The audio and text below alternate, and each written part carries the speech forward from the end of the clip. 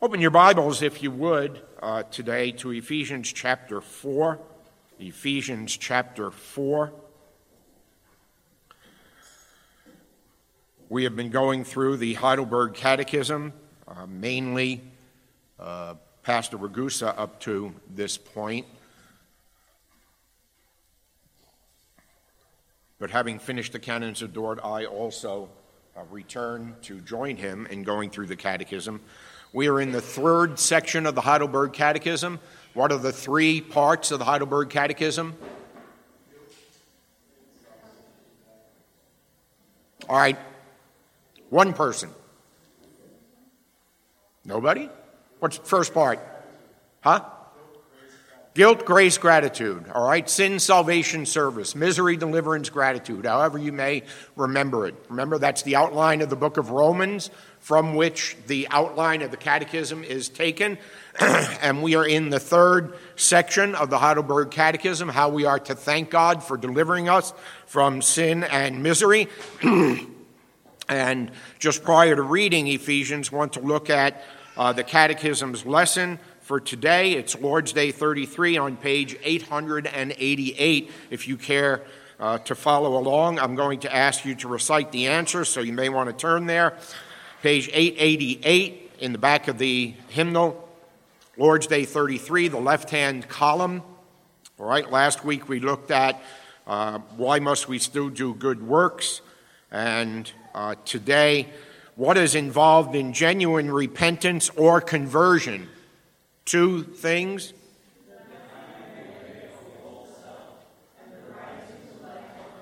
And what is the dying away of the old self?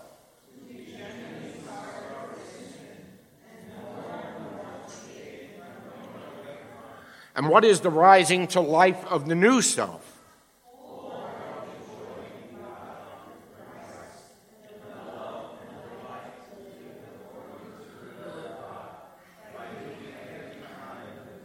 And what are good works?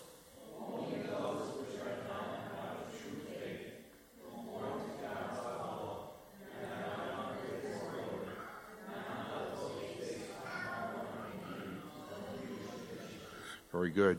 Cornelius Van Til wrote a whole book on Christian theistic ethics based on that question and answer of the Heidelberg Catechism.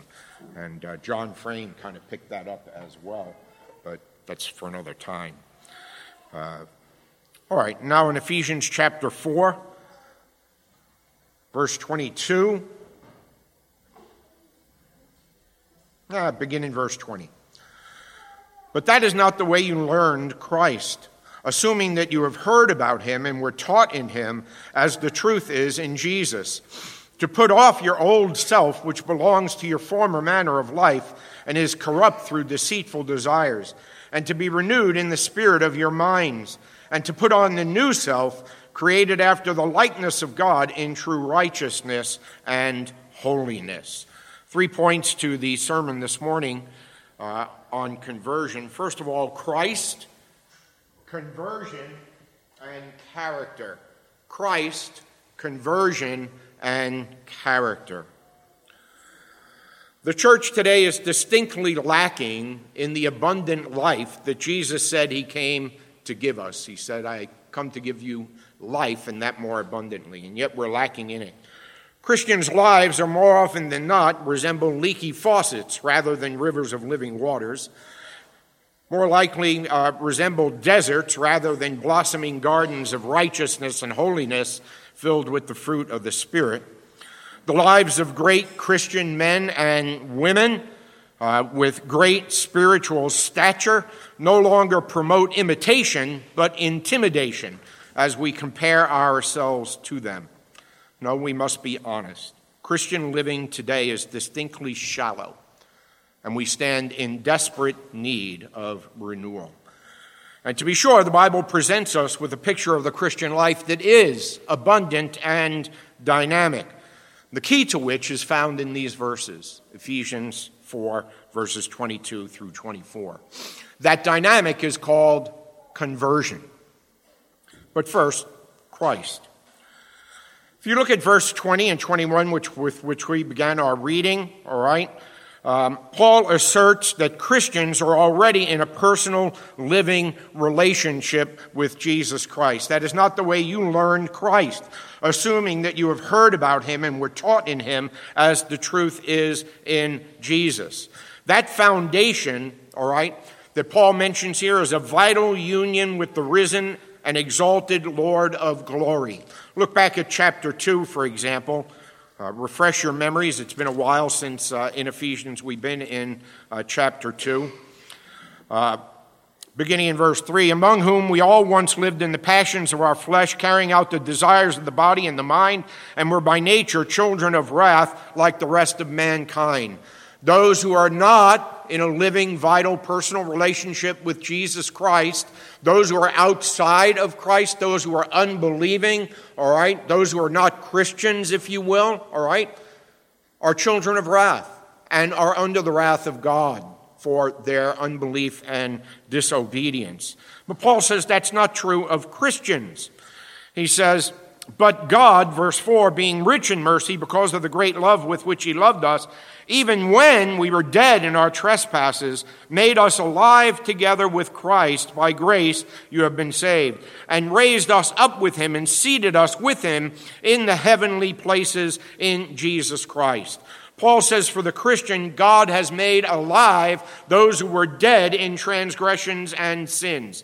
He has raised them up to be united with Jesus Christ, all right, the exalted Lord, and says that he has implanted or instilled in the believer not only that he is new life, not only that he has been raised with Jesus Christ, but that he is instilled with the Holy Spirit himself, the Spirit of the risen and reigning Lord Jesus Christ. So what has this to do with the dynamic Christian life? Well, if you see what Paul is talking about here, for example, in chapter 2, verse 18 and following, all right? For through him, that is Jesus, we have access, we both have access in one Spirit to the Father. So then you are no longer strangers and aliens, but fellow citizens, built on the foundation of the apostles and prophets, in whom the whole structure grows into a holy temple in the Lord. In him you also are being built together into a dwelling place for God by his Spirit. Paul says the Holy Spirit, the Spirit of the risen and reigning Lord Jesus Christ, dwells in those who are believers, those who have been made alive in Jesus Christ. And that's the source of the dynamic Christian life, is the Holy Spirit living in a believer. He is, as Paul says in Romans chapter 1, the Spirit of holiness, who has been given to sanctify, purify, make Christians holy, to conform them to the image of the Lord Jesus Christ. Now, of course, knowing that, the immediate question becomes, well, how does that happen? Well, that takes us to our text. All of that is the preface, which Paul teaches about what God has done in Jesus Christ in and for the believer, all right? But it brings us to our text. How does that happen? Well, verses 22, 23, and 24. Put off the old self, be renewed in the spirit of your mind, and put on the new self. This is the Bible's teaching about conversion. Now, let me ask you a question and see how influenced you have been by contemporary North American evangelicalism. Where in the Heidelberg Catechism would you expect to find the teaching on conversion? Sin? Salvation? Or gratitude? Salvation. But I just read that it's in the third part of the Heidelberg Catechism, not the second. Why is it in the third part, not the second?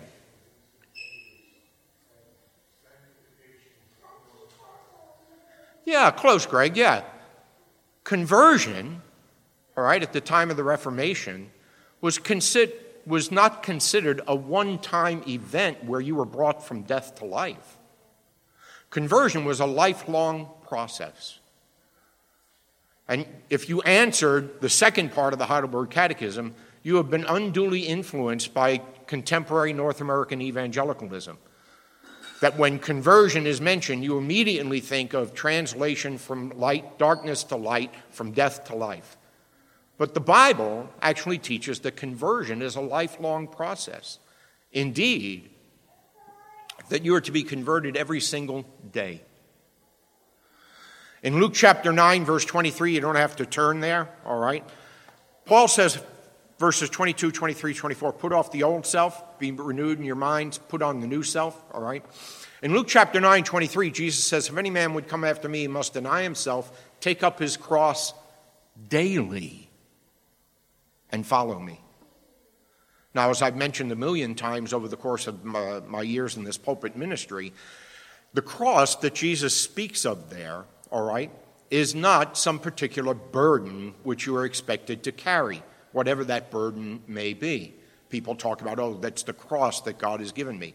The audience to whom Jesus spoke about the cross would have immediately associated the cross with what it was. It was an instrument of death. It was an instrument of being crucified, of being put to death, and it was the most heinous form of torturous death that one could undergo. And yet, note, Jesus says you're to die daily. Well, how do you die more than once? You need to daily die to the old self and put on the new self. That's conversion. That's how the Bible, that's how the reformers talked about conversion. They didn't talk about it simply and solely as a one-time event where one was converted when they trust Jesus Christ for the forgiveness of sins, but rather as a lifelong process, a daily process that continues throughout your entire life. Martin Luther said, repentance is life and life is repentance. Every day. Every day. And please note, all right, that repentance, according to the Heidelberg Catechism, is not, all right, only being sorry for sin. 90% of the answers I get from Christians when I ask them, what is repentance? It's, it's to be sorry for sin. Wrong answer. Listen to the Catechism. To be genuinely sorry for sin, yes, but not only that. And more to hate and run away from it. Repentance isn't just an emotional sadness at what you did. Esau wept with tears. Judas went out and wept, but they were not repentant. Repentance is you're going this way, dishonoring, unbelieving, disobeying, and turning around and now serving, following, walking in the word of the Lord.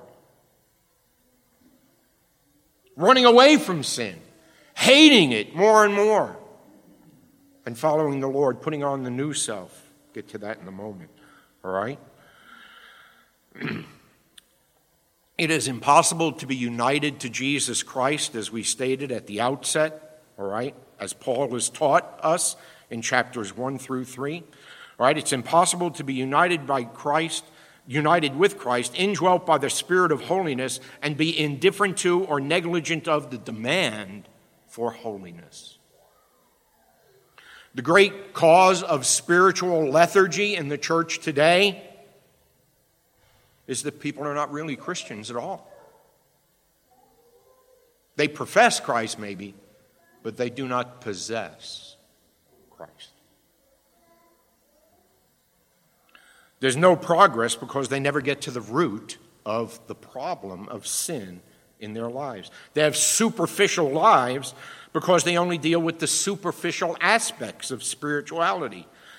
No, you need to deal with the roots of specific sins. Look at verse 22. Put off your old self, which belongs to your former manner of life and is corrupt through deceitful desires. That's talking about putting sin to death at a motivational level, deceitful desires. It's not just externally changing behavior. It's not turning over a new leaf. It's not a New Year's resolution. It's putting to death at a motivational level, deceitful desires. You must be killing sin or sin will be killing you.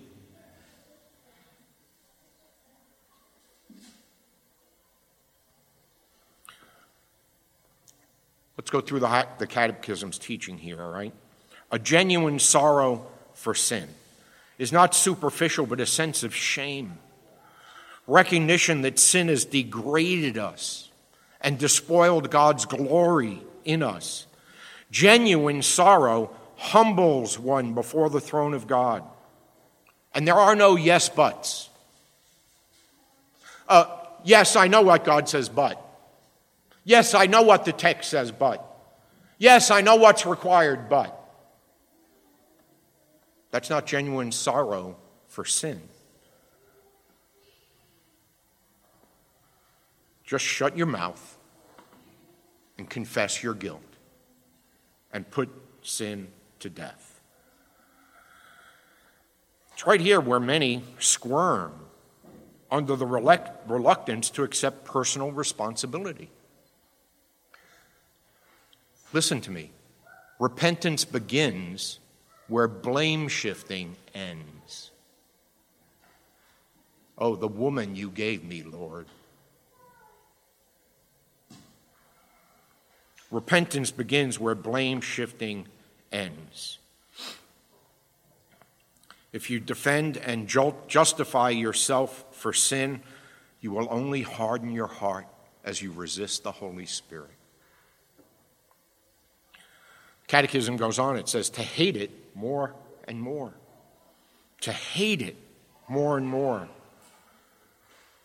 I submit that if you were to be repentant, you need to taste the real nature of sin, to see it in all its ugliness, to experience the horror of sin as an offense against God. David, when Nathan the prophet came to him and said, you are the man, you may recall in Psalm 51, which was his expression, written expression of repentance, despite all his sin on a horizontal level, in the presence of God, he said, against you only have I sinned and done what is evil in your sight, O Lord. How do you hate sin? See it as that which sent the Son of God to the cross. As the Holy Spirit exposes the sin of your hearts, observe the wounds in his hands which those sins caused. And the Catechism says not only to be genuinely sorry, to hate it more and more, but to run away from it. To run away from it, you need to see your sin clearly and motivate your heart to run from it. To take it to where you see it in the light of God's wrath against your sin, which is the cross of Jesus Christ. Take your sin to the foot of the cross and see there what sin cost. The infinite wrath of God raining down on his only begotten Son on the cross as the hammer blows of his justice strike his brow, and he undergoes the horrors of hell for my sin, for your sin. Then and only then will you run away from it. Take your sin to the cross, to the city of Jerusalem. As the sky grows dark with the clouds of God's anger, as the crowds jeer and mock him hanging there, people reject him and crucify the Lord of glory. Hear his anguished and forlorn cry, my God, why have you forsaken me? You know the answer. Jesus, it was my sin that caused your father to forsake you. It was my lying. It was my lusting. It was my jealousy. It was my anger. It was my indifference. It was my lack of concern, Jesus. is the answer to his cry. He is forsaken for your sin and my sin. He bears the full weight of God's wrath, anger, and justice, and the curses of the law which you and I deserve are meted out upon him. See your sin there. Died he for me, who caused his pain? For me, who him to death pursued? Amazing love. How can it be that thou, my God, wouldst die for me?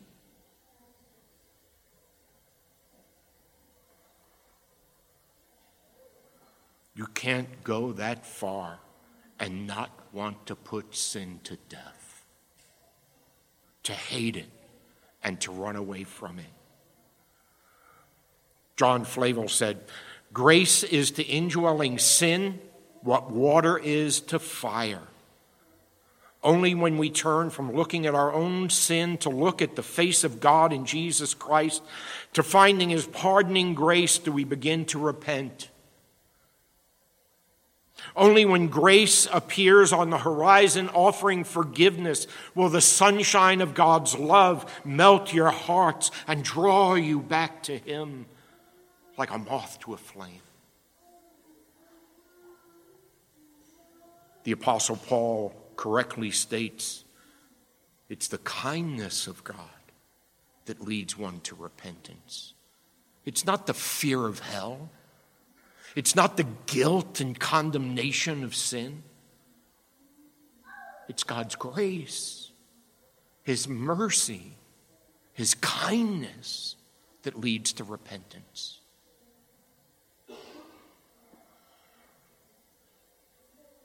It's found only at the cross. Take your sin to the cross and crucify it there. Look at verse 23 in our text. Having put off the old self, understanding what that means, Paul says to be renewed in the spirit of our minds. Notice, to be made new. Not reformation, not changed habits, but transformation, a new heart. As a man thinks in his heart, Proverbs says, so is he. You need to go to the roots of the problem. In Romans 12, Paul puts it this way in verse 2. He says, do not be conformed to this world, but be transformed by the renewing of your mind. Significant for any number of reasons, but most significant for this, that worldliness begins in the mind. It begins in your thinking. Do not be conformed to the world, but be transformed by the renewing of your mind. Be made new in the attitude of your minds.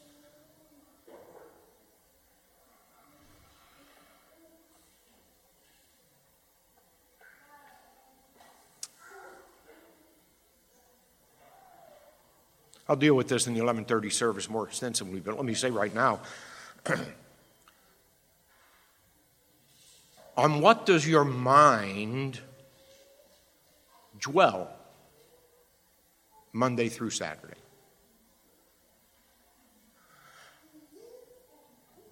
Grace Slick in the old Jefferson Airplane song said, feed your head, feed your head. What are you feeding your head from Monday to Saturday with? What are you feeding it with? What music are you listening to? What visually are you looking at on screens, whether it's computer screen, television screen, or movie screen? How are you feeding your head? Be made new, because worldliness begins in your mind, in your thinking. As a man thinks in his heart, so is he. And then verse 24. Put on the new self, created after the likeness of God in true righteousness and holiness. The Catechism explains this with two ways. It says, a wholehearted joy in God through Christ. Sorrow and joy go together. Sorrow for sin, joy in God. And then a delight to live according to the will of God by doing every kind of good work. This is why the Apostle John says his commands are not burdensome. God is not a cosmic killjoy when he tells you and me how we ought to live, the path to pursue to holiness and to heaven. He's not raining on your parade. He's saying, here is where blessedness is. Here is where happiness is. Here, holiness is happiness. Do not be deceived by what they say.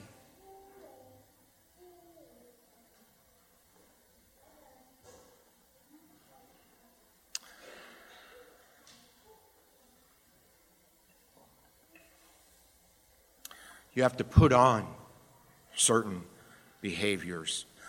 Look at verse 28, and this is the character, if you will, of conversion.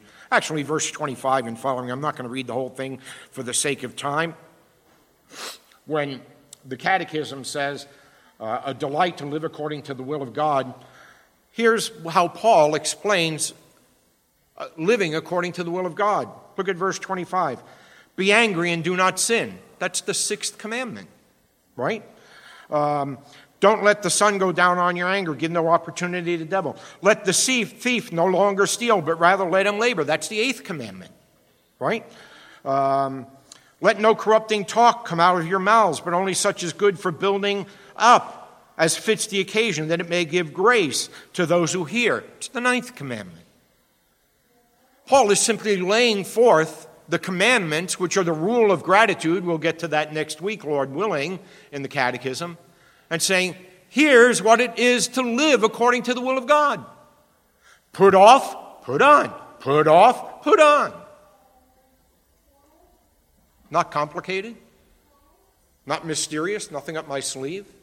Black and white. Ethical exhortations. Clear as day.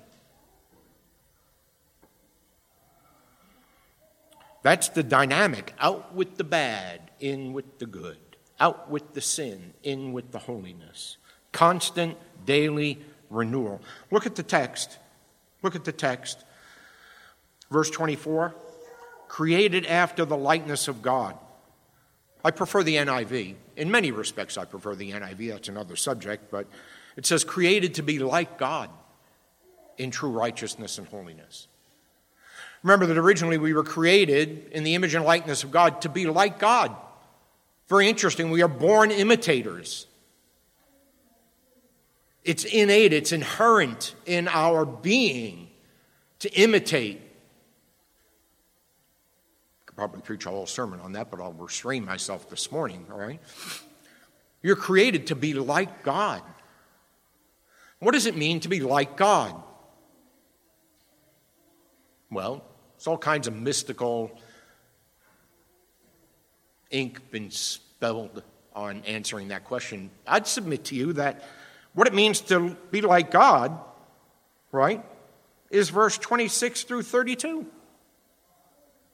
The law, the Ten Commandments, are a reflection of the character of God. And when God says to Israel in Exodus chapter 20, I am your God. We are in a relationship which I initiated by my sovereign grace. There was nothing in you, nothing that you did, which caused me to rescue you, redeem you, save you, purely by my grace. I rescued you out of bondage and slavery in Egypt, and I want you to be like me. What does it mean to be like God? Well, have no other gods before me. Do not worship other gods. Do not take my name in vain. Honor my day. Honor your father and your mother. Do not kill. Do not commit adultery. Do not steal. Do not bear false witness. Do not covet.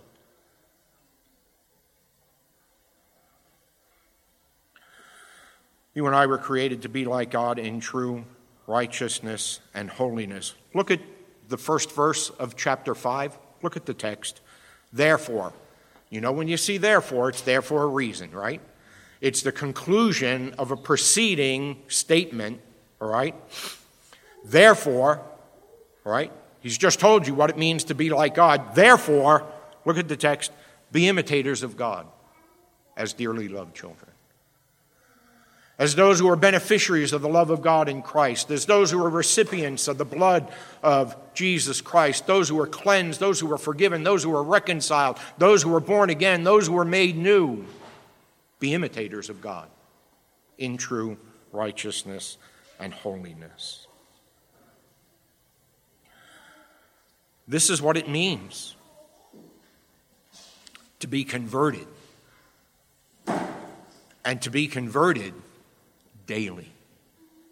Put off the old self, be renewed in the attitude of your mind, and put on the new self, created to be like God in true righteousness and holiness. Let's pray. Lord God and Heavenly Father, we give you thanks for the very clear direction and instruction of your word. We ask that you would forgive us for our so often shallow spirituality. Rouse us with your Spirit. Fan into flame a passion for you, to be like you, to love you with all our heart, soul, mind, and strength. For we ask it in Christ's name, amen and amen.